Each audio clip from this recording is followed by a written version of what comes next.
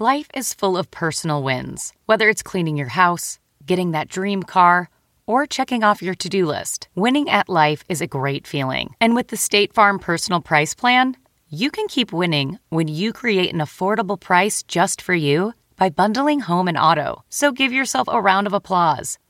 Talk to a State Farm agent today to learn how you can bundle and save with the Personal Price Plan. Like a good neighbor, State Farm is there. Prices are based on rating plans that vary by state. Coverage options are selected by the customer. Availability, amount of discounts and savings, and eligibility vary by state. Hey, Dave. Yeah, Randy? Since we founded Bombas, we've always said our socks, underwear, and T-shirts are super soft. Any new ideas? Maybe sublimely soft. Or disgustingly cozy. Wait, what? I got it. Bombas. Absurdly comfortable essentials for yourself and for those facing homelessness. Because one purchased equals one donated. Wow, did we just write an ad? Yes. Bombas. Big comfort for everyone. Go to bombas.com/Wondery and use code Wondery for 20% off your first purchase. Welcome to the ID10T podcast number 972. It's time for some sweet corkboard action. If you would like to get in on the sweet corkboard action, then send an email to events@id10t.com. Events@id10t.com. And hopefully I'll be able to announce the thing that you're making. Like the first one is very personal. This is a friend of mine, Mr. Chris Sullivan, actor, comedy guy, drama guy, also known as Taserface. And he's on a little NBC drama called This Is Us, which is actually the hugest NBC drama, which is actually the hugest show on television right now. But a super sweet guy, and coming up on, he's gonna be on the podcast very soon. You will not regret listening to it, I promise. But he wanted to let you know that a friend of the podcast, Chris Sullivan, is doing a live recording of the new podcast, To Write Love on Her Arms, on Sunday, December 16th at the Bootleg Theater in Los Angeles. Doors are at 7 p.m. Show is at 8. Tickets are $15 to $18. And To Write Love on Her Arm is a nonprofit movement dedicated to presenting hope and finding help for people struggling with depression, addiction, self-injury, and suicide. To Write Love on Her Arms exists to encourage, inform, inspire, and also to invest directly into treatment and recovery. Chris is going to be interviewed by founder Jamie Twarkowski. The podcast is for anyone who is struggling, anyone who feels like they can't talk about the difficult parts of being human, and anyone who wants to start the conversation about mental health, which is so important. To Write Love on Her Arms, the Bootleg Theater, Sunday, December 16th, doors at 7 p.m., show at 8. Tickets start at $15. You can find the link for tickets in the events section at TWLOHA.com, ToWriteLoveOnHerArms.com.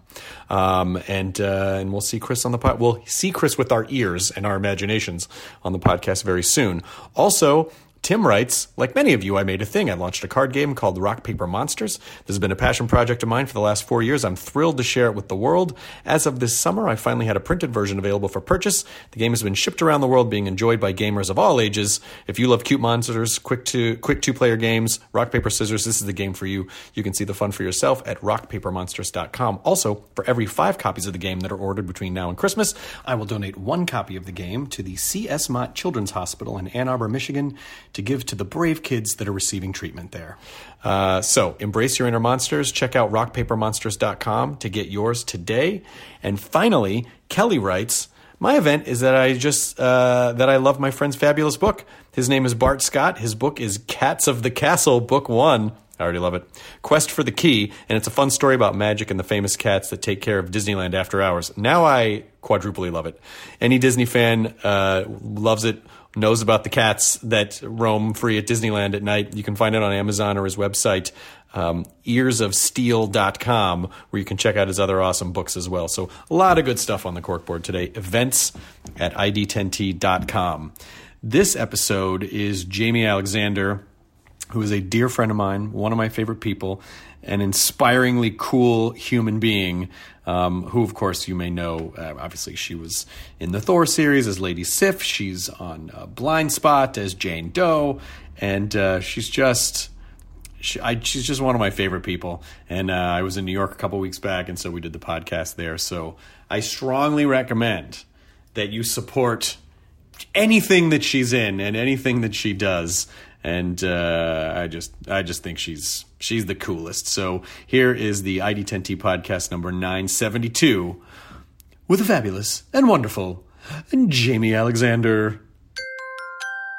Initiating ID10T protocol.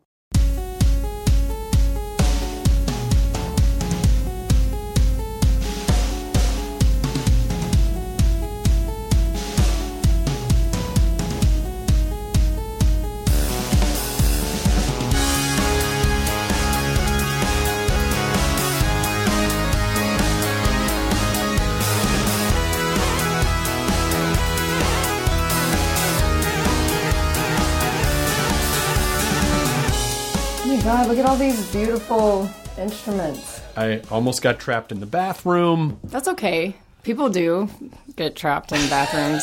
But that's why I'm here. I could have broken you out. You could have been. I could have. This is when you need an action star in your life. Absolutely. Is that everyone needs to have a Jamie Alexander in their life. I agree. You know, my wife is actually pretty actiony. She was training with machetes for a while, and Wait, you told me that. That's amazing. yeah, she hard. was. But then she's recovering now because she got hurt in a stunt on her show. Oh no. She got punched square in the face in a fight scene. Yeah. And Did it break? It broke her nose. Same, And yeah. fractured her skull and gave her a concussion. What? Yeah. Is she okay? She's okay. She's better. Like, she's better, but That'll mess you up for It a rattled while. her for a Yeah. while. Like, she's just 6 weeks later just starting to feel normal again. Right. But it was... I've had a concussion and a nose break, not at the same time, luckily, but in the same year. And it takes you a few months. Like, you'll feel a little off, like... I don't know if she rides motorcycles or anything, but just don't... I would recommend not doing that. No. Because your reflexes are slower. I remember one Bless time... her heart. I know. That sucks. I know. She was... and the girl who punched her in the scene is one of the most physically fit. It's like one of the last people you'd ever want to accidentally get Right. punched by. But they were in a fight scene. It was her last day of shooting. And there was a crash pad down, and her character has a mask on half her face, so one of her eyes is covered. And so she said to the stunt crew, like, hey, just move the crash pad because I can't see it, but I Right. know how low the ground is, so it's just easy for me to fall that way because I'm falling on my blind spot. And she... and in the middle of the fight scene, they did it 3 times flawlessly, and on the 4th time, I guess they forgot to pull the crash pad. So in the middle of the fight, off stage, one of the stunt dudes goes, "Oh shit, the mat!" And she it just pulled her out of the scene for a sec, and then just wham, and the girl just hit her right in the face, and the mask caught most of the shock. And she worked for 5 more hours after that, Atta girl. but basically flew home like holding her nose in place because it hurt so bad. Oh, man. That is awful. I can't imagine flying. They made me stay. I wasn't allowed to fly right after for like a few days. But I definitely got my bell rung. That was... I have such sympathy for her. But you're a fighter too, though, so you might like. Do you have the same thing that she has, which is like, well, it sucks, but it's also kind of a badge of honor that I got injured in a stunt because that's kind of like, you know, actors. Right. It's not like when you're a performer. It's not like your life is on the line Right. all that often. So it's sort of, I Right. think it kind of made her feel like she got to mix shit up a little bit. Right. No, I think. I think on my show, it's like. If I don't get injured, something's wrong. It's like we just did way too much. How is she? She's not human. No, but when I broke my nose, it was a super freak accident because the girl was really far from me, and I don't know how this happened. And I was a sword's length away from her because we were doing a sword fight, and she just cracked my nose, and I bled, and then I was like, went to the hospital in an evening gown because I was undercover on my show, and then came back to work after I had the CT scan because I've had a concussion, so I have to get one every time I have a head injury. And went back to work and did the sword fight, but I don't take any kind of pain meds or anything. So when they gave me the Advil and Tylenol, they said your face is going to swell. It can block your air passage. You know, you should take this. And all right. By the time I got back to work, I had no facial expression. I was doing the sword fight like it was the easiest thing. I mean, it's so bad the way the fight scene's cut together. Like, part of it, I'm emotional and, like, really into it, and the other part, I could care less. And I'm just swinging a sword. I can't believe they let me come back and do that. I was like, oh, no. Yeah, but you're particularly resilient. Like, guess so. I've seen more than one Instagram of you like in a hospital bed. I know. Where you're like, well, I had to come in for another thing, and then like a week later, you're on a plane somewhere, I like in know. another country, or going down to Texas or whatever. Yes, I know. It's crazy existence. But you said you were raised. You said you were kind of weren't you raised around like a lot of brothers, and there was like a rough Yes. and tumble, like when you were growing up, it was kind of rough and tumble, so you sort Yeah. of you're built for what you do in a way. I guess so. Yeah, I was slowly shaped into who I am now, but aren't we all? But I definitely it definitely helped being raised with a bunch of boys and then trying to keep up with them and wanting to play all their sports, and that kind of thing. And of course, then my wrestling background and all that stuff, it just sort of snowballed into what I do now. God. So wrestling is like I didn't know were you on the wrestling team? Mm-hmm. Shit. So just...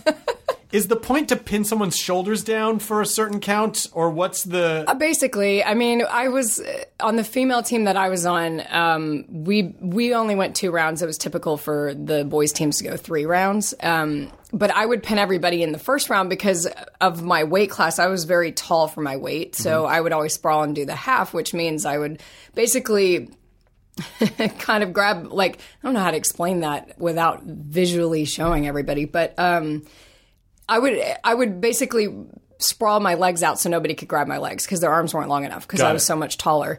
And then I would roll them onto their back and then press them down by having like basically my arm around their head and part of their arm. And then I would, and then we would go to a count and then they would either tap out or go to the count and then I would pin them. Or I don't think anybody ever got out of my half ever. But I did wrestle a girl that was as tall as I was.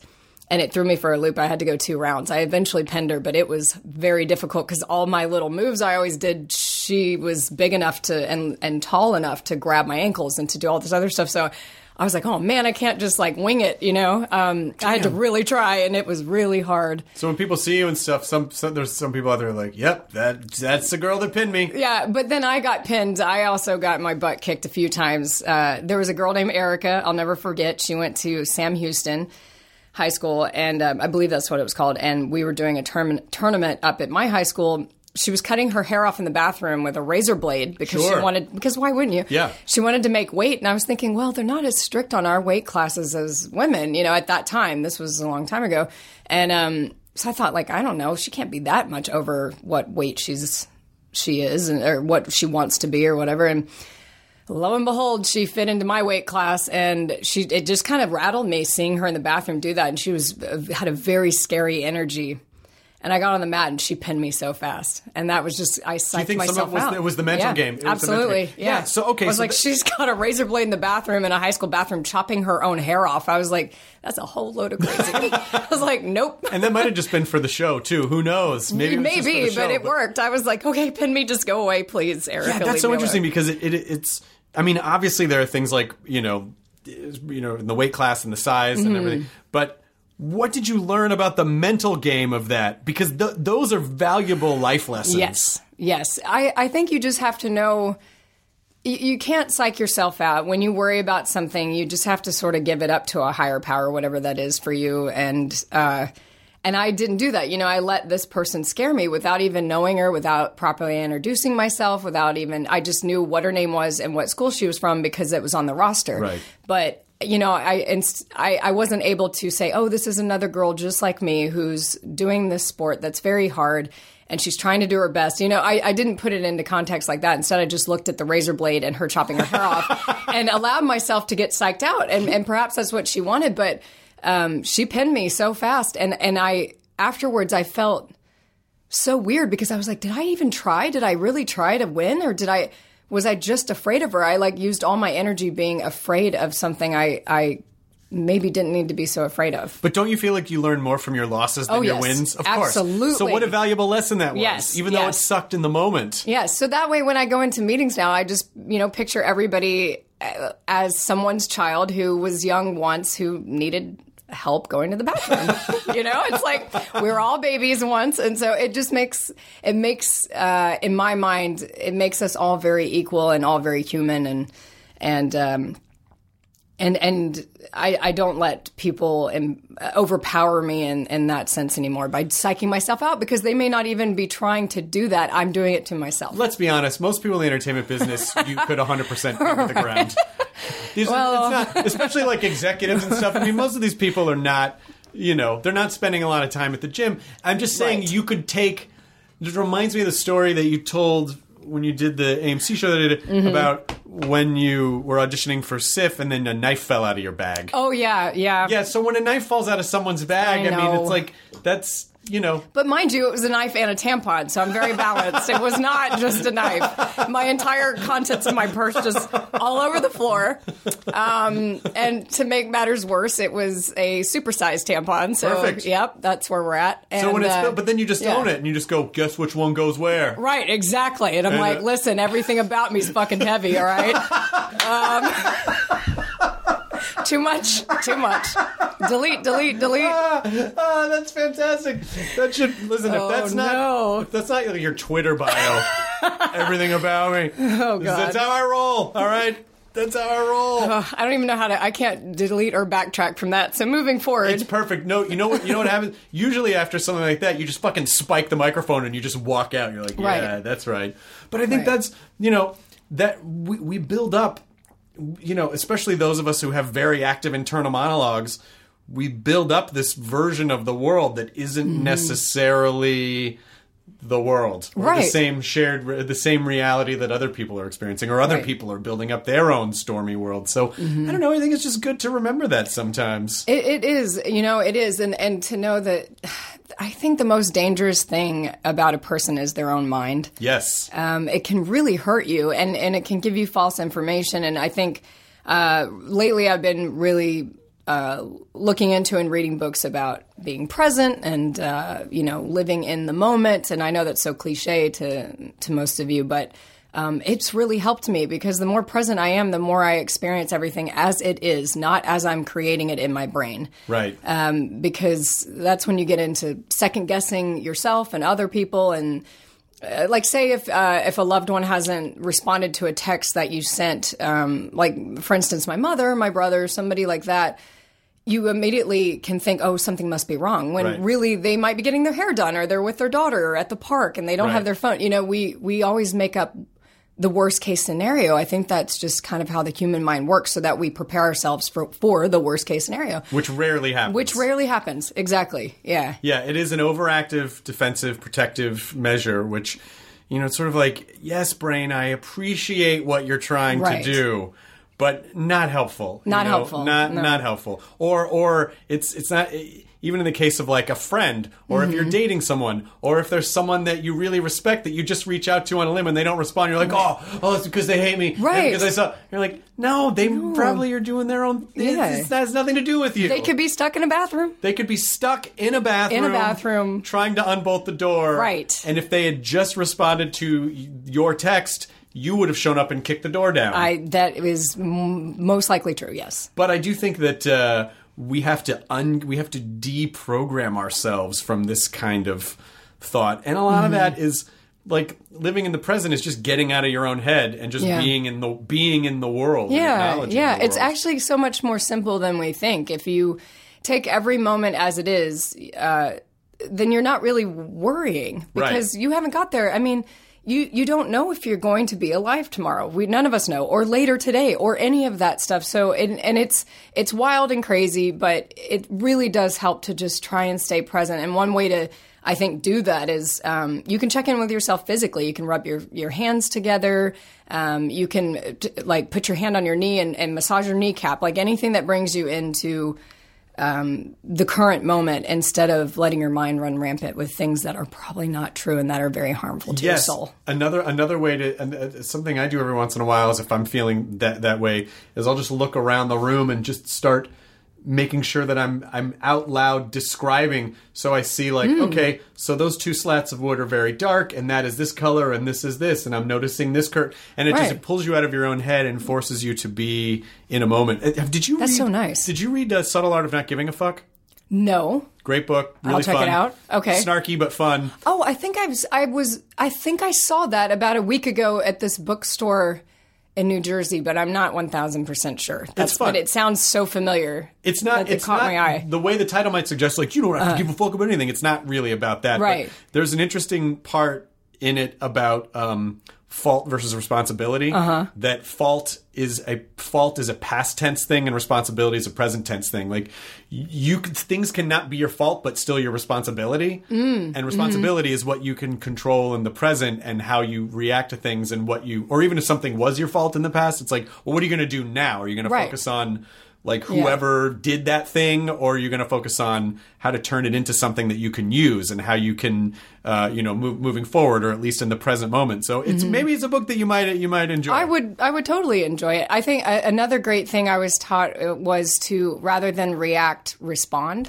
which I thought was really interesting because even just those two words are so different. Yes. Respond just sounds like you took a moment, you took a breath, and then this is your response. React seems very impulsive, very quick, not, I guess I could say not thought out, but meaning thought through the heart, not through the mind. Well, yeah, and it's basically just like, it's just half your brain working. It's just the response. I mean, it's just the reaction as opposed to, okay, this is the reaction. How am I going to craft this into a thing? Like, is this?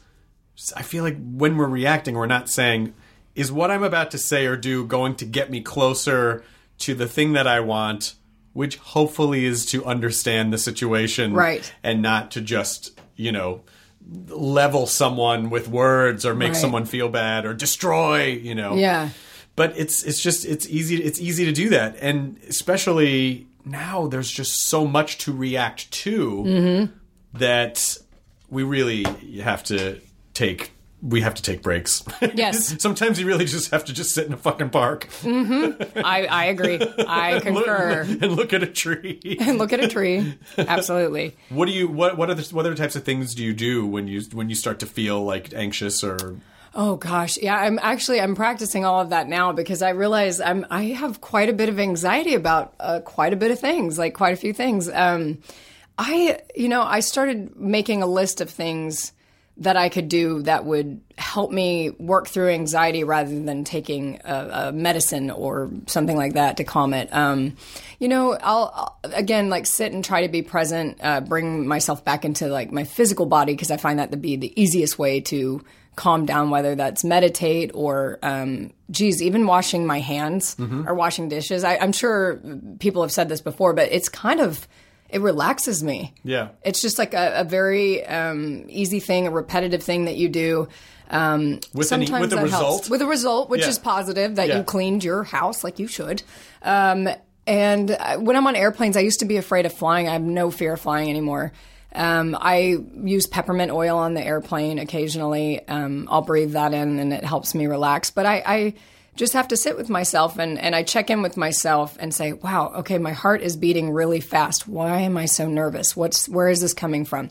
And if you find the intention behind the action, it really helps because, I have to say, okay, so I'm nervous because I'm meeting with so-and-so and I've never met them and I'm a huge fan of theirs. And what if I say something dumb? I don't know. That's a very easy peasy thing. Or rather, we'll take it back. Like if I'm on an airplane in the past, I would get really nervous about every little noise on the plane, every bump on the plane, just about everything. I would always think, this is it, I'm going to die. Every time I flew. I mean, it's insane.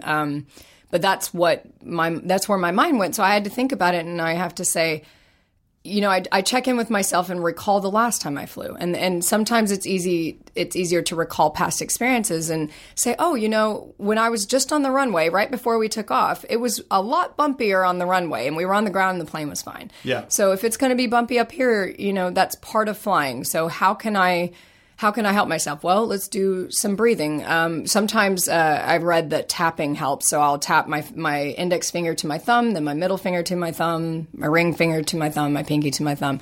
And I'll do an 8 count of tapping, which helps. But again, that's bringing the presence back into the physical body. That takes you away from your mind. And then all of a sudden, the flight's fine. Yeah. Well, and because, when you think about just like your mind and body being inextricably linked, if you have stressful thoughts and your heart beats faster, it works the other way too. Sometimes if you can stop and just focus on slowing your heart rate down, it actually alleviates the anxiety because your heart is not pumping adrenaline through your body at an incredible clip. Yes. So that actually kind of is the other way in to sort of help that stuff. Because I used to hate flying too, and now it doesn't bother me at all. And I never thought that I would be able to. I used to drink so much on planes when I still drank. And when I quit drinking, I was like, how am I ever going to fly again? Right. This was the thing. Right. And then at a certain point, I realized, well, I'm a comedian. If I can't figure out how to fly, I can't have a career. So I just, every time it got a little bit better and a little bit better, but I did stop to acknowledge, oh, it was better this time. Oh, I'm Right. doing this. This is making me stronger. And then eventually it became like a then I was like, oh, now I'm actually comfortable on planes. Right. But it does, I think our culture wants quick, like, fix me immediately Right. forever. Like, no, Right. these things take a little bit of work. They do. I too used to drink quite heavily and on about every occasion, but especially on airplanes, and I don't do that anymore. And that's something that I actually found I'm better without drinking. Like Yeah. when I'm on an airplane, I'm really not that nervous anymore. And I think the alcohol used to over amplify everything. Sure. So over amplify joy, but also over amplify anxiety Right. and that sort of thing. And I think another good thing is just to connect to people around you. You know, there's often on airplanes, there's usually a flight attendant that's quite friendly. And if you start engaging and asking them about how they're doing and things like that, you start to become, you start to take the focus off yourself, put it on someone else for, the betterment of everyone. And a lot of times, like I just flew to Switzerland and I had the sweetest lady named Heidi, naturally. I couldn't believe that was her name. Blonde, beautiful Heidi. I was like, okay, this is awesome. But she was like, I've been flying for 28 years. She's like, I love it. And her joy of being on that airplane, doing what she really loved and getting to go on adventures just made my experience so lovely. Yeah, and that's such a great point, though, because so much of anxiety and neurosis and everything, it is in your own, you're in it, in your own head. And if you're able to step outside that and be present with someone else, then you're not focused on yourself anymore. Right. And that's how it should be anyway. But we have to constantly remind ourselves Right, of this. It's right. It's a never-ending process, and I don't mind that. It's a never-ending process the way, like, well, yeah, you go to the gym regularly, Right. you do this, then also you should check in with your mental health regularly Yes. the same way, because it just, and you can't just be lazy with it, but it's worth it to do it. Yes. Absolutely. Yeah, and I think anxiety and all those things, they all come from fear of the unknown or lack of understanding. So if you can take that in the next time you feel anxious about something, say, okay, do I fully understand what is going on and where this anxiety is coming from? And then also, is it because I've never done X, Y, or Z before? Or is it because the last time I did it, this person reacted terribly and that sort of thing? And once you kind of talk it out, and you can actually go into a room by yourself and just say it out loud. And once it's out, it really does feel so much better. Yeah. Because then you're like, oh,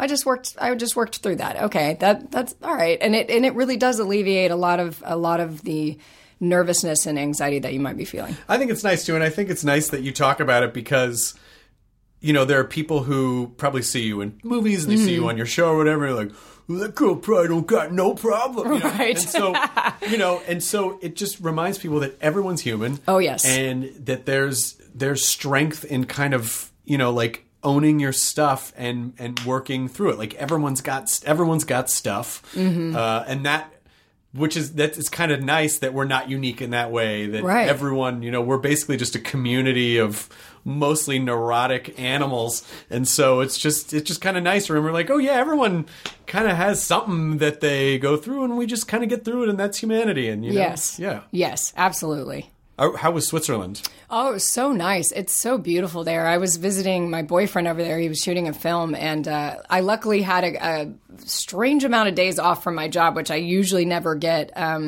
But luckily, I am currently playing a villain and a good guy at the same time, playing two different characters. So because of that, I was allowed these 4 days off that were attached to a weekend. So I was like, this is amazing. I went over there, ate my weight in chocolate and cheese. Good job. And somehow didn't gain any weight, so I was like, score. But it was so beautiful. I mean, the people there are so lovely, and just the way they look after their animals and livestock, all that stuff. It was just a really peaceful place to be, and I was so bummed when I had to leave because I wanted more time there, but it was really great experience. That's so funny, the combination of chocolate and cheese, because the chocolate gets into your system and says, hey, we got to get out of here. And then the cheese says, not Slow so fast. down. Yeah. Slow down. You're not going anywhere. It's a balance. It's a balance, really. Were you in Montreux? Did you go to Montreux? No, I went to Tramelan, which is like a very small town outside of, like about an hour outside of Bern. Okay. But I flew into Zurich. So there was like about a 2-hour drive to get to Tramelan. So I got to see, a bit of I guess, bit of scenery. But Tramolan was beautiful. Oh man, but there's so many other places in Switzerland I would love to go. You know, I definitely, people were naming some of the more famous spots to go to, and I was like, I didn't go to any of those, so I need to go back and really visit, you know, the glaciers and all that stuff. But I would imagine your shooting schedule is pretty intense. It's crazy. It's beyond crazy. Not to mention, let's just say, like, I would say, just the makeup application to your body in itself is almost a full-time job by itself. Right. Luckily, our show, I think they figured this out. They were like, you know, because it does get cold in New York, they're like, we're going to make the show take place over fall, winter, and part of spring. So I'm usually pretty covered up because we're outside and it's snowing or whatever. So that worked to my advantage because we don't have to put on as many tattoos as we did in the first season.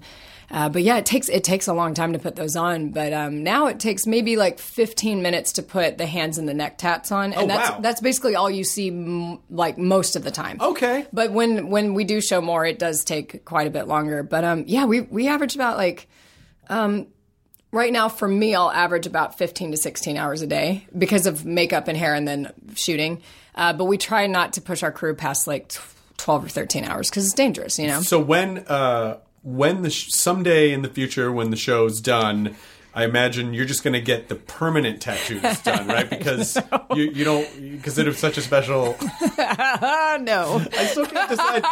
I know a great tattoo artist named Dr. Wu. Oh yeah, he's amazing, and for years it's like one of these days I'm going to come in and get something, and I don't have any, and I cannot decide what it is. Well, you could get my name or my face or just like an ode to me. Yeah, just of write course. your own. Yeah. That can be your first tattoo. Yeah. I'm fine with that, really. Easily explainable to the wife. Totally. Listen, I'm just a big fan of Blind Spot. And this is what happens. This is what happens. I've been trying to figure out, there's a great Stoic saying, which is amor fati, which basically just means like, to love fate. In other words, like accept, it's like you appreciate whatever happens, no matter what happens. But there's not really a symbol for it. So I'm trying to come up with one because I love the messaging, but I just don't want to write letters on my body. So that's like all I have on my body. I have about 12 real tattoos. Actually, I do have a giant scarab on my hip. And that is the only, I guess, non-text that I have. But right next to it, I have a quote. Is it a colorful scarab or is it like it's all black. All of my tattoos are black. Cool. I'm sorry. Mine as Jamie, not as Jane Doe. Right. So, yeah. But I'm a huge fan of neck tattoos. But that's the one that I don't mind wearing on the show because it suits me. But that's what they did was once I signed on to do the show, I met with the artist and they sort of formed these tattoos in a way that would suit my physical appearance. Got it. Really nicely. So it was quite nice, like, of them to do something like that. Because I have an ostrich neck. I have a very long neck. So they were like, we're going to put a gigantic bird on your neck because you have the space. And I said, all right. Okay. Respectfully, there's room there for a bird. Yes. In fact, we could put a few other things. I said, simmer down. A bird is fine. One bird's good. One bird's good. What was the scarab beetle about? Well, I always liked the symbol of the scarab because, they've been around forever, but they symbolize wisdom and starting over and things like that. And mine has its wings out, so I thought that was really nice. It's kind of, I guess, my way of, putting a phoenix on my body in a sense. But I've just always liked it. And I have a great tattoo artist out here in New York named Josh Lord. He's fantastic. Not only is he a great person, he loves dogs and he's an incredible artist. So I was like, we get along just fine, just peachy. But back when I was trying a different tattoo application, there was a plant called juniper that I believe is from South America. I might be wrong on that, but it's basically a black henna. Mm-hmm. So we were like, well, this might save us time in the makeup chair. So the way I met him was he came to our set and freehand drew the bird on my neck with this basically what looked like puff paint. Oh, wow. And then, you let it sit for, I can't even remember now, maybe like 20 minutes, and then you wipe it off and it stains your skin. So we did that for a while. But it was hard, because I'd have to go to the tattoo shop on a Sunday, and there were just sometimes there wasn't enough time to do that. But that's how we met, and he's just so gifted. He's so talented, and we both kind of came up with this scarab idea. And I said, I was thinking of something more abstract with the scarab, but he does such realistic portraits that I was like, why don't you come up with a design and let's like partner on this piece? And he gave it to me as my birthday present. Oh, that's nice. A couple of years ago. So it's one of my favorite tattoos I have. Yeah. I just can't. Would you like one of my temporary tattoos to try it out? Have a bird tattoo. Yeah. Just a temporary bird tattoo. I just don't fucking know.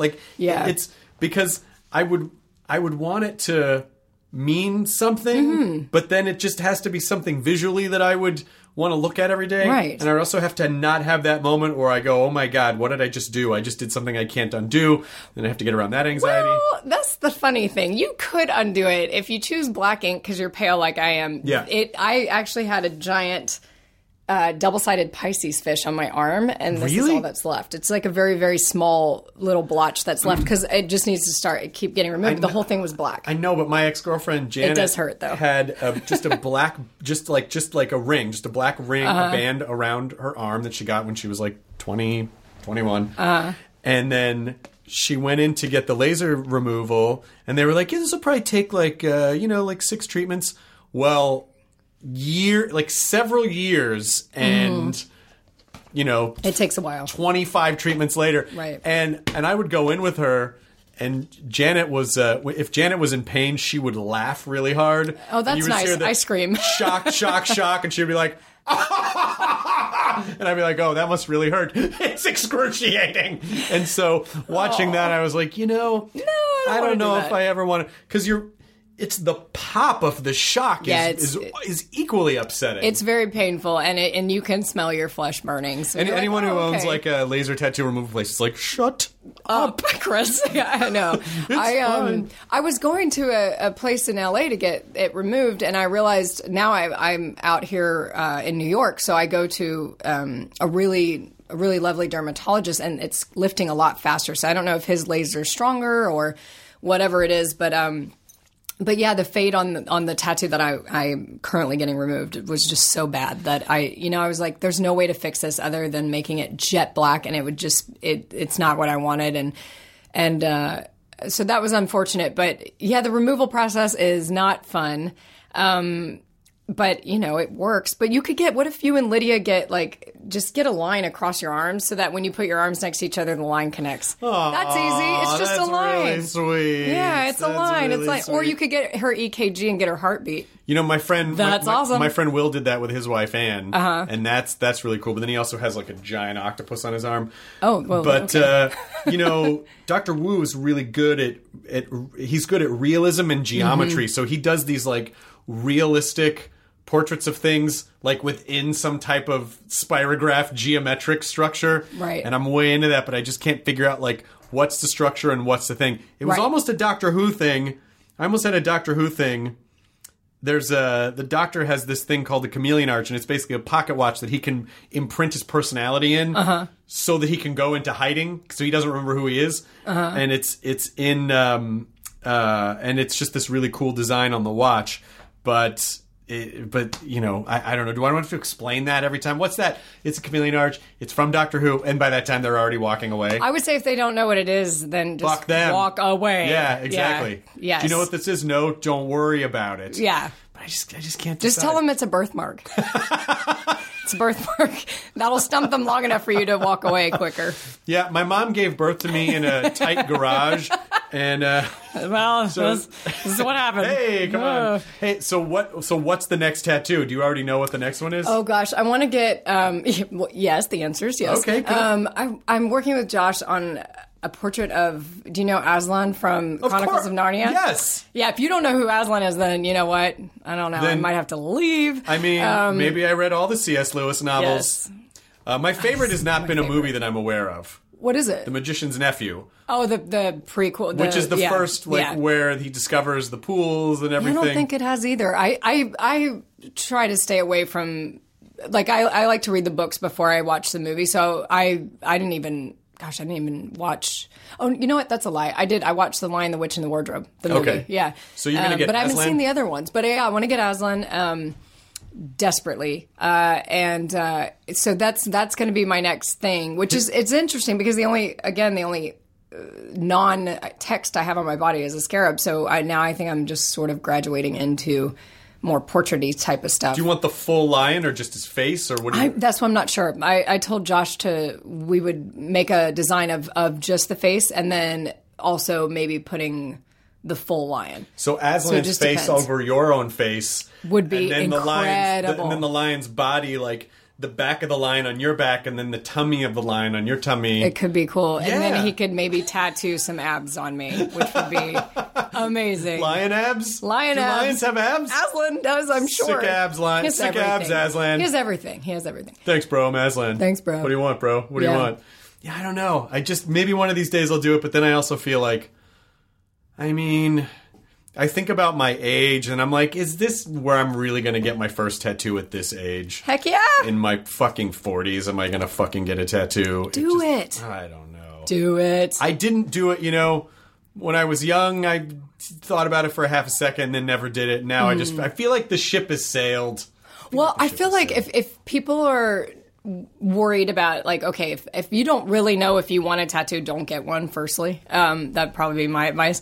But also, you can get the little temporary transfers. Like, I know where to get them. But I'm pretty sure you can get them for $0.25 at most drugstores. Right, but you can put it on your whatever area of your wrist or wherever you want your tattoo. And then just sit with it for like a day or two and see if it really bothers you that you have something there. Because it's different. If you don't have any tattoos, it's weird. And they say, once you get one, you want to get more and more and more because you like it. That's true, obviously. Yeah, but I've always liked tattoos. My older brother does tattoo art, and he's covered. And a lot of people I know are just covered in tattoos. I started realizing I was like, I have a lot of tatted friends, and like seriously, like where they have more tattoos than flesh showing, like than their interesting. skin tone showing. Yeah. So I was like, I just always, I've always liked it, but mine are in very strategic spots where a lot of people, if I'm standing straight with like my arms by my sides, cannot see any of my tattoos. Oh, wow. Yeah, I don't know why I did that. It was an accident. But just everywhere I was all the inside of the arm on both sides, and then my rib cage, and then my lower hip. So. And has it ever been a problem with that, with work, with acting stuff? I mean, obviously not with Blind Spot, but right. with no, other it stuff. seems like most of the characters I play. I mean, obviously as Lady Sif, I didn't have as many back then, and we were able to cover them with some of the armor, and then also I wore these arm wrap things in the first movie that made it really easy to cover. And usually it's pretty easy. People will cover them; they don't mind so much. But a lot of characters I play would have tattoos, so they either add to it or they just leave them in whatever project I'm doing. What are you excited about right now? What is making you joyful in the world? Oh, gosh. The first thing that could pop into my mind, just for myself personally, is just the Besides this podcast. Yeah, besides the... God, I don't know. That's tough. I mean, how do you really... After... I mean, it's... it's kind of hard. really tough. How far can you go from up?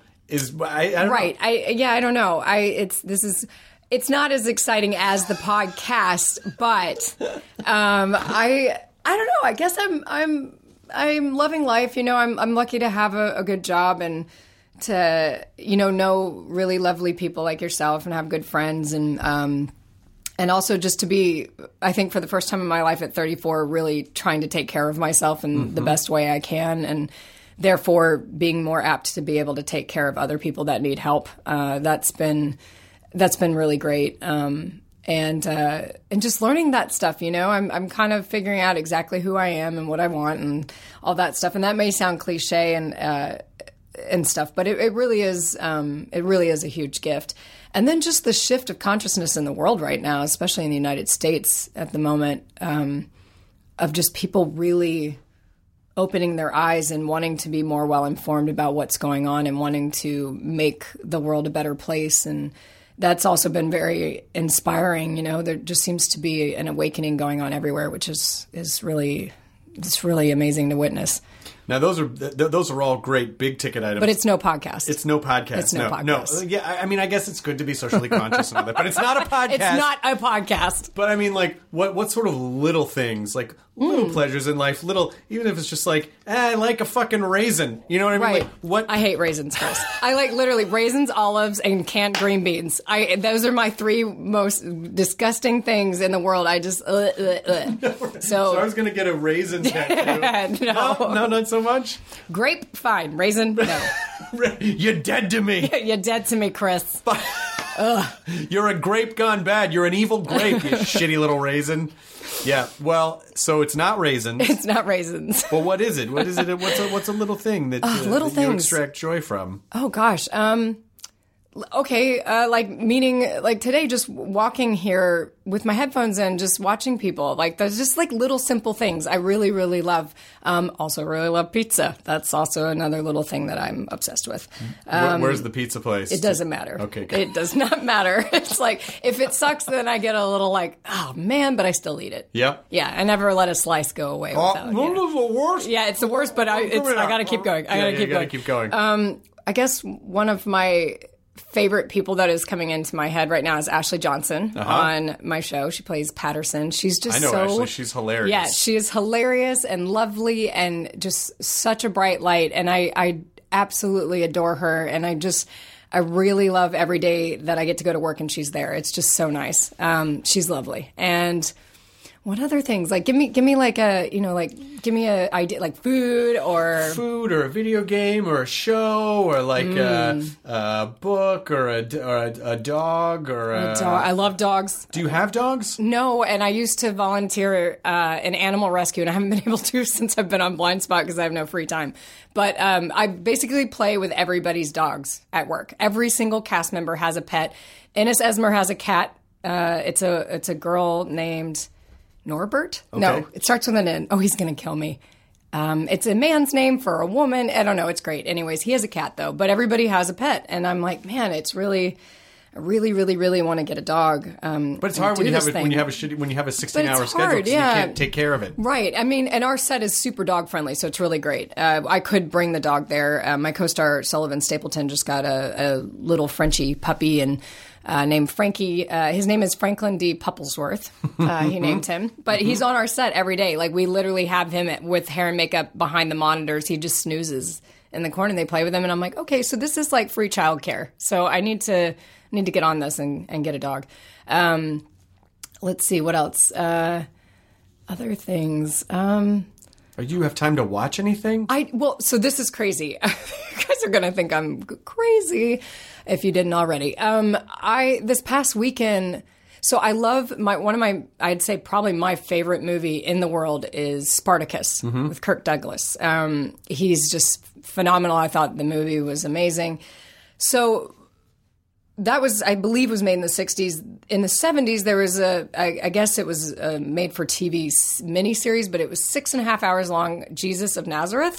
Don't know if you've ever seen it, but it's so well done, and the acting is so amazing, and the message is so great, because I find a lot of those movies I feel like they're laced with some other meaning underneath that brainwashes you into wanting to like slit your own wrist. So I don't watch that stuff all the time. But that one in particular, I believe hits the truth pretty well.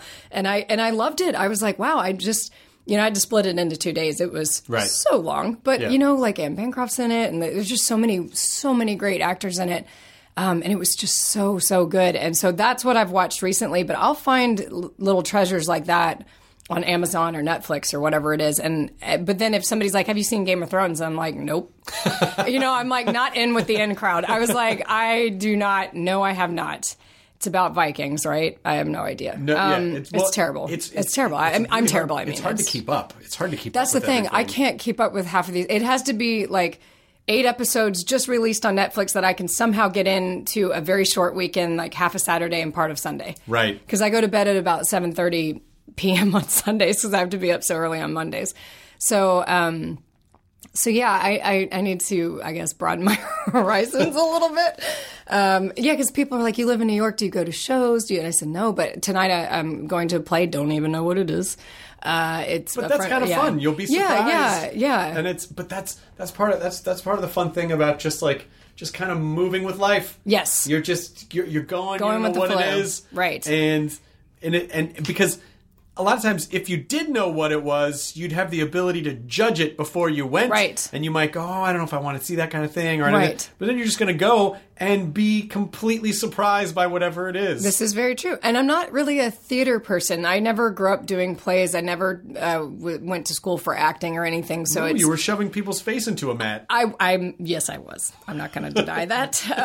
But yes, I was in some collecting sort knives. of performing art. It just happened to bruise and... It wasn't performing art. There was lots of blood, Chris. But yes, so I'm not really into musicals or anything. So I've started to try to go and see, because I live in New York City, I'm trying to go and see plays and things. And I saw Angels in America, which I thought was incredible.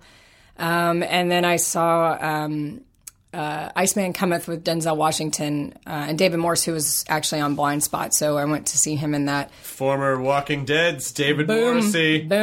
Boom. Let me just pick that name up. He's great. He is great. He is a big dude. I had no idea how big of a man he was until he showed up on set, and I was like, oh my God. He's a tall drink of water, David Morrissey. Really nice guy, really sweet. And so I've been trying to sort of open up my, I guess, the culture in my life, as you could say, just by reading different books. And I'm so glad. I'm so glad you're feeling so good and just embracing that. And it's crazy because you can't, when you're on the sort of the dark side of the personality stuff and you can't really see a way out, and then you get out and you see what it's like on the other side, you go, oh my God, I can't believe...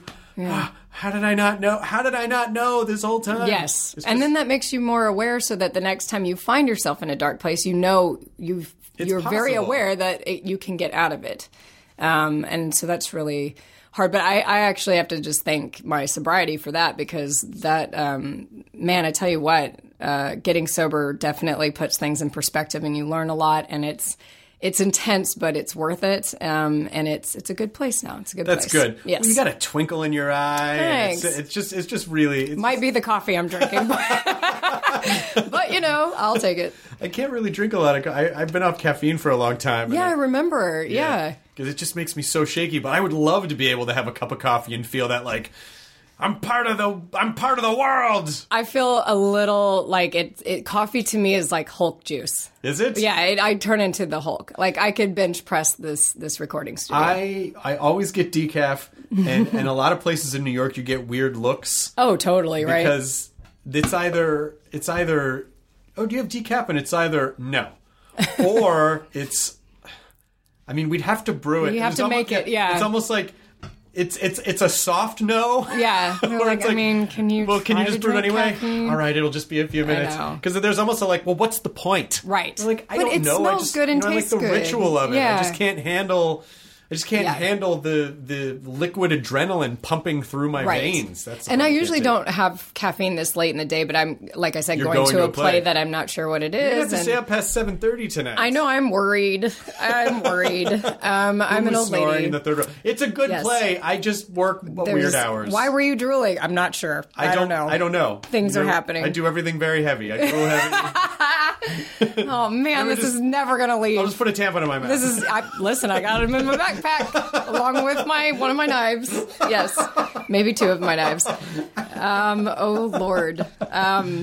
But it's so... Yeah, that's my personality right there. I'm like, I have a nice little tampon, and then also a huge knife. That could be your next tattoo, is a tampon crossed with a hunting knife. This is true. And the string could just wrap around my arm. Yes, like a serpent. Well, why do you have a snake on your arm? Fooled ya. It's not a snake. Yeah. Not a snake. It's a cottonmouth. Yeah. Hey, guys, come on. Well played. I'm kind of bummed I didn't come up with that one.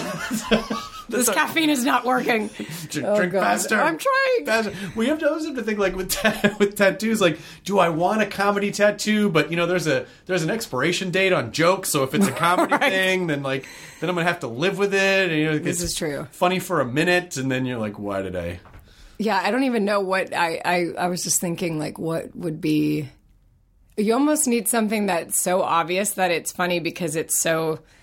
I mean, you could get the word tattoo tatted on your arm. It would have to be something like that, but in like another better. language. But it like I would just do bold letters in English so that it's like, what's that? What do you think it is? It's a tattoo. Read it. It says tattoo. Yeah. Well, I have a friend. Or just oops. Or just tattoo oops on yourself. Whoops. Whoopsie. Damn it. Or just in really bad script like self tattoo. Yeah. It just looks really shitty. I don't know, but that's really where you become more of an art piece than the tattoo itself. Like, I don't know if I want to be part of the joke, but maybe I do.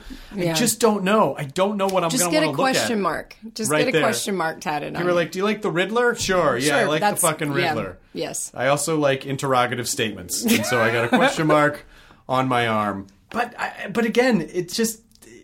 Am I going to want to look at that in 10 years? Right. That's the thing. It's all... it's all a risk, but, you'll never know unless you try it. Why did I do this? I hate this. What a mistake. Or there's that outcome, which could also happen, and you can just wear long sleeves. Maybe I'll get the old Singled Out logo on my arm. Are you old enough to remember that show? I remember it. You do? Oh, yeah. 34, you might... Oh, yeah, I guess you... Oh... Wow, you would have, yeah. I guess you would have been barely, like, almost a teenager. Yes. Oh, yeah, so you were kind of in the right, because MTV for you would have been, like, the aspirational age. That was what I would turn on if my mom wasn't home. Got it. Right? Got it. Otherwise, it was, like, Home Improvement. Of course. Yeah. That's really funny. Or, like... I don't know. I'm trying to think of some other, like, Family Matters. Some like those, very wholesome. What wholesome show would a Texas mom want her kids to see? Exactly. Not Although Singled Out. by today's standards, Singled Out was pretty tame. Right. By those days, it was very risque. Right. But today would be laughable. It'd be like, that's all you got? They're redoing it. Are they really? I read somewhere that they're redoing it. Wow. Yeah. Okay. That's going to be interesting. It could be interesting. Or it could just really suck. But who knows? It's like, but we proved to get a tattoo or to not get a tattoo. Yeah. You just don't know. Yeah, I can't figure out if it'd be funny to get a Singled Out logo or sad. I guess it's how. I mean, you'd have to explain, like, no, I did this because it's dumb on purpose. Like, right. Don't do things because they're dumb on purpose. Yeah, then they'll just be dumb. Because then they'll just be dumb. It's okay to just appreciate things for what they are. Mm-hmm. I don't. So you said you and Josh were coming up with the next tattoo. Did you say what it was? Aslan. Oh, it's Aslan. Yes. That's right. Yeah. And then is there one after that? Is there one that you go someday? Oh gosh, I'm gonna get this thing. I mean, I am constantly inspired by everything around me. So, I mean, it's a shock that I'm not like Lydia the tattooed lady, like from the Marx Brothers. Like, I should have them all over my face and my body and everywhere. So I don't know. I mean, the sky's the limit with that because I just decided I'm going to live my life how I'd like to live my life and do the things that make me happy, and hopefully I can also have a career at the same time. I know it's probably not ideal to get like some giant neck tattoo if you're an actress because it is hard to cover. But that's what scarves are for. That's right. You can just be the scarf lady. Good old snood. Just pull that over and just be a scarf lady. Yeah. The thing is, my hair, I tried to grow it out a little bit over the summer, and I was like, oh, cool. So I'm at that age where my hair just does not look good long because there's not as much of it left. What? So it's weird. It's so weird. What are you talking about? It's like I have a good amount of hair. It's just when I had to put extensions in for the show, and before you're seeing me now, I had longer hair, and I was like, I don't look as good with long hair. I was like, I think I'm a short-haired girl. I remember when you first cut your hair off. Oh, I cut it like shorter than yours, right? Yeah. It was shaved like, on the side. I was like, well. And it looked fucking cool. Yeah, I liked it. I mean, it was so easy for me because I'd just roll out of bed and I was like, cool, it looks worse than it did yesterday in the best way possible, so I don't have to do anything. It's like, it was so easy. I think that might be that I'm lazy. That might be part of it. I was like, with those extensions, I was like, ugh. Like, it took like forever to dry, and then I had to like curl it or something. I don't even own any curling irons or anything. So yeah, I think I'm going to keep it short. You gotta, just for fun, you should just put a lot of curlers on your hair. I feel like that was a thing that we saw like in the 70s and the 80s. Oh, for sure. And the I little don't feel pink like ones. that doesn't seem to be like a thing anywhere. Remember, like my mom used to have these like little spongy curlers. Yep, my mother did that to me. And she would just wear them for a while in the morning. Mm-hmm. But now it doesn't seem to be a thing anymore. I should get some of those because I bet that would look kind of cool with my haircut because it would probably make it look really French because it'd be like super curly. Oh, right. Do these people know that we're talking about how to better your mental health? We're talking about how to do your hair. That's right. We're talking about what tattoos to get and what not to get. I mean, like, the sky's the limit. We should be taking calls. We should be answering people's life questions. I did see a great tattoo online once, but I'm not bold enough to do it. But it was a guy had a tattoo of Popeye on his stomach, and his penis was Popeye's penis too. Oh, that's nice. And because Popeye's proportions are squat, like his squat, no, it totally worked. It totally made sense. And I was like, that is fucking commitment. That is some serious commitment. That is, changing gears. I thought I kind of look like olive oil. Do you think? Yeah. Really? Yeah. Let me see if I could see it. You'd have to have the little bun, but I'm tall and a little, not gangly, but kind of. Have you a Halloween costume? No, I thought. I didn't. I was working. Your job is a Halloween costume. Yeah, my job is basically circus performer / Halloween outfit. Yeah, I didn't get to do anything. Did you do anything? I did. Yeah.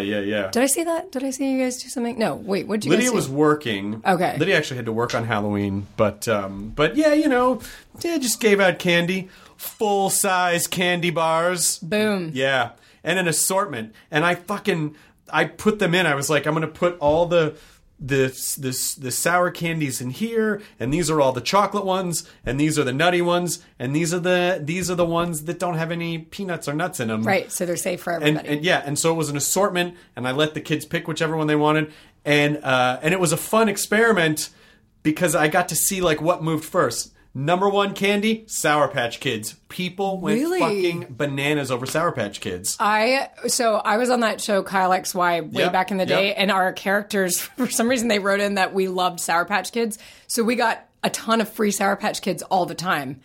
And it was interesting in the digestive tract. But Lydia I loved it. Loves sour candies. They're so good. We have a candy bar in our house, like a different. Yeah. And she's the only person I've ever been with where I just would find candy next to her toothbrush. I was like, where did these two things are natural enemies in the wild. You can't Right. get each other. But she'll just eat like those ribbons of just like sour. It's just like a fucking conveyor belt. Does she like warheads and stuff? Do you remember those? I remember warheads. Those are aggressive. Yeah. Ugh. I've never seen her eat a warhead. I don't, but to me, the sour ones, like the sugary sour ones, just all I can see are mouth sores when I look at them. Yeah, that's why it's making my mouth kind of tingle and water at this. Like, I'm getting too much saliva. Like, ugh. Let's talk about savory things. Okay. Turkey legs at the Renaissance Fair. It's hot. It's sweaty. There's chili. There's chili. yeah. Questionable meat inside, but that's don't all right. think about what it is. Don't think about what's in it. Don't question it on the way in or the way out. Just live it. Just enjoy it. It'll probably be a quick experience anyway. Very quick. Very quick. You'll lose most of the contents in your body.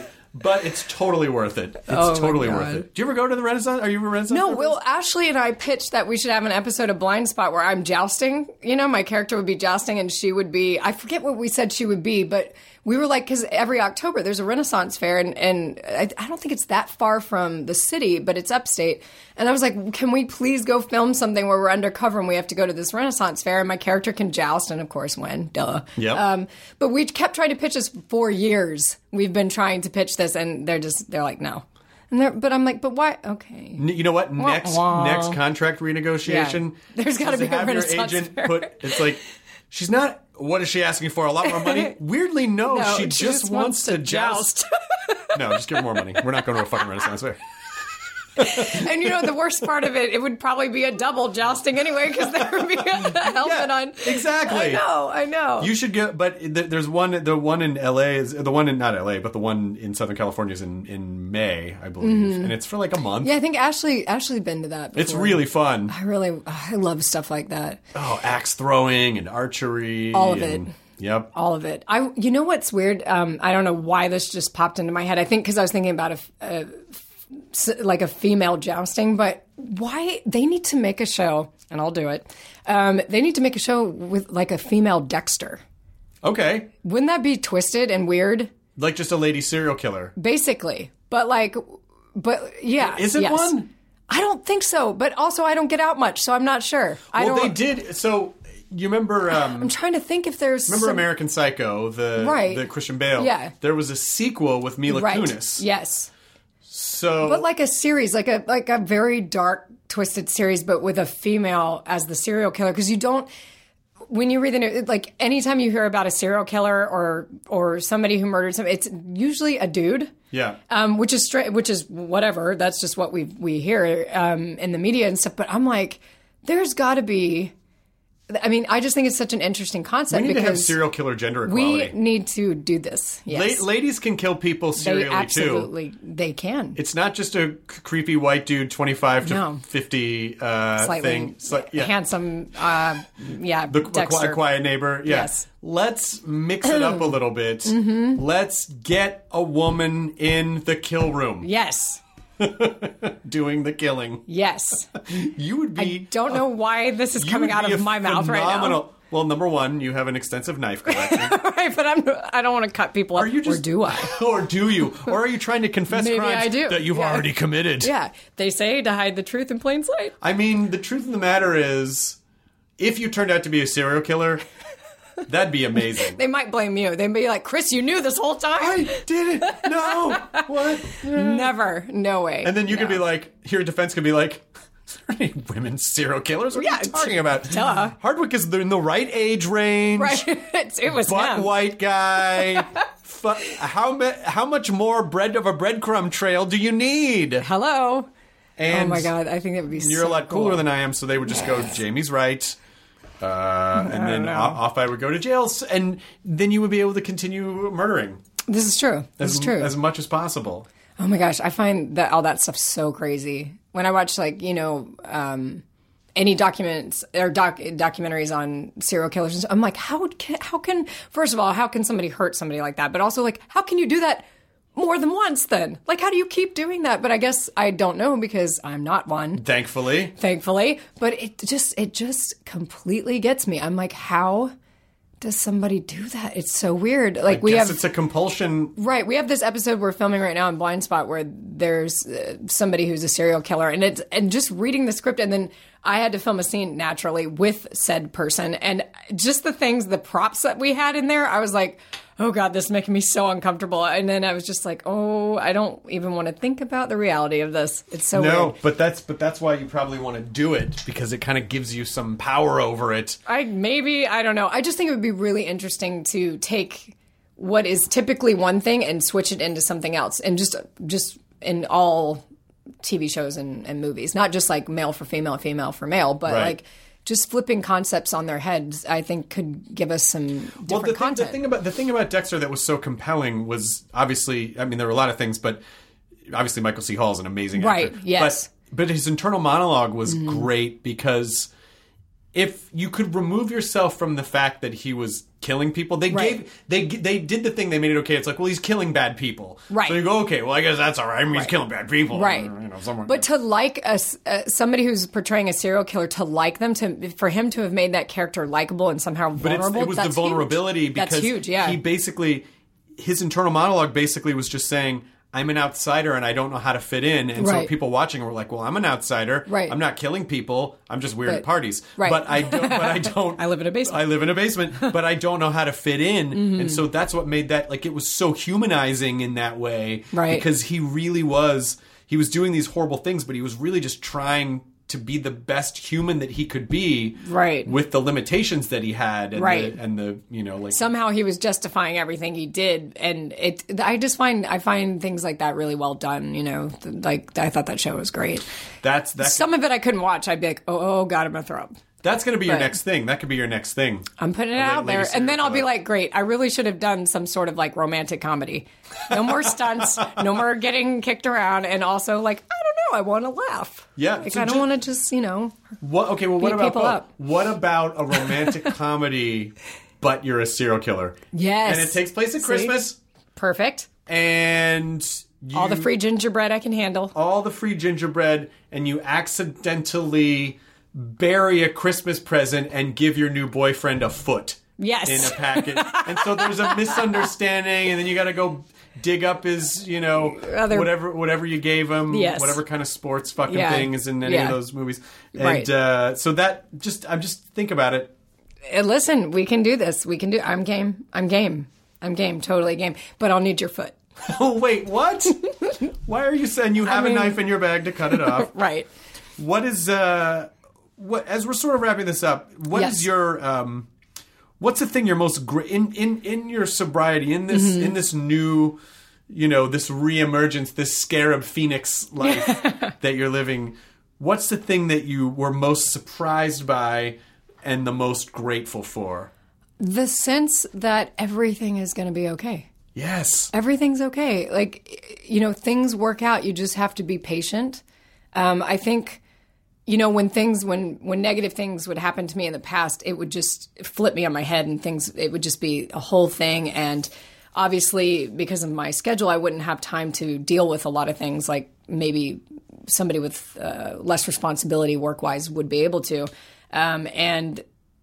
Things would build up. And now when things happen, I have to say, okay, this is part of life. It's going to be okay. It's just that knowing of, okay, take it one step at a time, one day at a time, 1 hour at a time if I have to, but things will work out. And I'm really grateful for learning, I guess that I am connected to a higher power in a sense. For me, that's Jesus. I'm not obviously somebody who pushes the Bible and stuff like that. I think from what I understand, those teachings, I read Eckhart Tolle, I lots of different teachers in my life right now through books and things. And I'm just really grateful that I have people in my life that are very supportive of my choice to become sober and stay sober. And then also people in my life that are sober, that it just helps me realize that I'm not alone in this. And everybody out there, if you're going through the same thing, you're not alone. And so that's something that's very comforting. So I guess a really large self-realization I'm very grateful for. And also learning how to go, hey, maybe I'm not a piece of shit. Maybe I'm okay. Yeah, and also I think I'm pretty grateful that I'm an alcoholic in a sense because it's brought me to where I am now, and I have such a bigger understanding of perhaps my purpose here, and also how life can be so wonderful also, and not so difficult. And I think with alcoholism, I think one of the things that I was doing was self-medicating. A lot of times I'd be injured physically or something like that. So at nighttime I would drink to help myself fall asleep because I had to be up the next day really early and go to work. And I'm lucky enough that I never got to the point where I would drink at work because that would be very dangerous in my job. But it was always by myself at night. And I thought, this is so funny. This is not okay. I'm wasting several hours of my life right now when I could be helping myself get better. And I just had that realization. My appendix ruptured. I had gotten sober about 3 or 4 days before that happened this year. It ruptured. I was in the hospital. It was very, very serious. I didn't know if I was going to live. Really? Yes. I mean, I knew it was serious, but I didn't know it was that serious. It had leaked out. Luckily, I had the most amazing doctor. She was able to go in laparoscopically, but by some miracle, I thought they were going to have to completely cut my stomach open. But she went in 3 places and got it out and was able to get everything that had leaked out. And then I was just in the hospital for only 5 days. It took me, I'm basically in the last 2 months feeling like I'm back to normal again because it happened in March. But I said, I made a pact and I said, listen, not that you can bargain with God, but I did say, if I wake up from this, I've got to stay sober and I've got to change how I'm doing things because life is so short. And I just had this really gigantic burning desire to keep living. And I woke up and I was like, all right, here we go. I mean, it sucks to have gone through that. But again, if you hadn't. Right. If I hadn't, I honestly, I don't know if I'd be here right now. So it's okay to go through shitty things. The Yes. shitty things give you the armor. They make you do. grow. Yes. If you're able to take the right lessons away Right. from them, they can be the most valuable things that you experience in life. Right. And I'm lucky that, my first, couple weeks of sobriety were under a doctor's care because of my appendectomy. So I was very lucky. What a great sentence. I mean, I was like, how do I say this? But it was great. I was able to ask questions. I was able to, with the support of my family and friends, really stick with this. And I'm back to being the better part of myself that I had lost over, a couple of years. And now it's so much better. And it does get better and it does get easier. You just have to work at it. That's the biggest thing in life. If you want something, you have got to work for it. Nothing comes for free, and that there's a purpose for that. If it came for free, you wouldn't value it. That's exactly right. Yeah. That's exactly right. You wouldn't appreciate it. You wouldn't understand if Absolutely. Not that you should go out of your way to suffer, but when you do suffer, It makes you appreciate the non-suffering times. Yes. How would we know what light is without darkness? That's exactly right. And you're also it's great that you figured it out really young and not like, I'm 81. What did I do? God damn it. Oops. It says in your tattoo. Right, exactly. Oops. I think I'm going to have to get that tattoo. Just oops. The oops? Yeah, but it needs to be like on my cheek of my face or like just somewhere where it's really like, oh yeah, that's a big oops. That's a huge oops, Jamie. Huge. I don't know. Maybe I'll get one that's like, can't they put mesh under your skin and then like it's like an electrified? Apparently on my show they can make you glow. They can. Everything's possible with tattoos. Yeah. Maybe I could get maybe I can get one that's just like luminescent or something. There is something like that because we obviously took it to the nth degree on my show, but there is something that you can get. It's either you're tatted with some sort of, it's not just phosphorus ink. I think it's actually a chip of some sort and it glows. You can make it glow. I'm not sure it's a great idea, folks, because who knows, you might grow a third arm. Maybe, or maybe I just want to look like a teenage raver. Or maybe there's that. And yeah, you'll be the first to live on Mars. I don't know. God. Yeah, and then that's where we're going to... I was talking to Jim Gaffigan and I were talking about how Mars is going to be the site of the next Burning Man. It's like, people will fucking... they're going to terraform Mars for fucking Burning Man. Mars is going to be like, man, guys... This is not what I signed up for. Haven't I been through enough? Yeah. Why are you doing this? You want a sandstorm? All right. Get off my planet. Red sandstorm. Well, I'm so happy you're here. Not just here, but here. Yes, thank you. The world is a better place with you in it, and it's so happy, and it's so great to see you happy and smiling. And I'm your friend for life. Anything you ever need, I'm there. So you're the best. Thank you. I appreciate you, and that's it. Enjoy your life. Enjoy your burrito. That was awesome. Oh, thanks for having me. ID10T scanning complete. Enjoy your burrito. I have missed these Friday night dinners. Hey, welcome to Harvey Graw.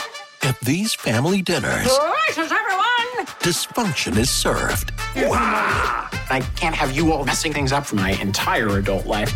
Oh, I'm sorry. Do we embarrass you? Jump, jump, jump! It's already better than I dared to dream. They're extra. Let the wild rumpus start! Whoa, whoa, whoa. And they're embarrassing. We know how hard it is to move on from the first girl that you ever slept with. Not the first girl who I ever slept with. Yeah, right. You're a regular lady killer. I thought you said it was going to be boring here tonight. No! I really hoped it would be. But they couldn't love each other more. It's Mom and Dad being totally normal. Wow. So, dinner next Friday, everyone? Wouldn't miss it for the world. Dinner with the Parents, Season 1. Stream free only on Freevee.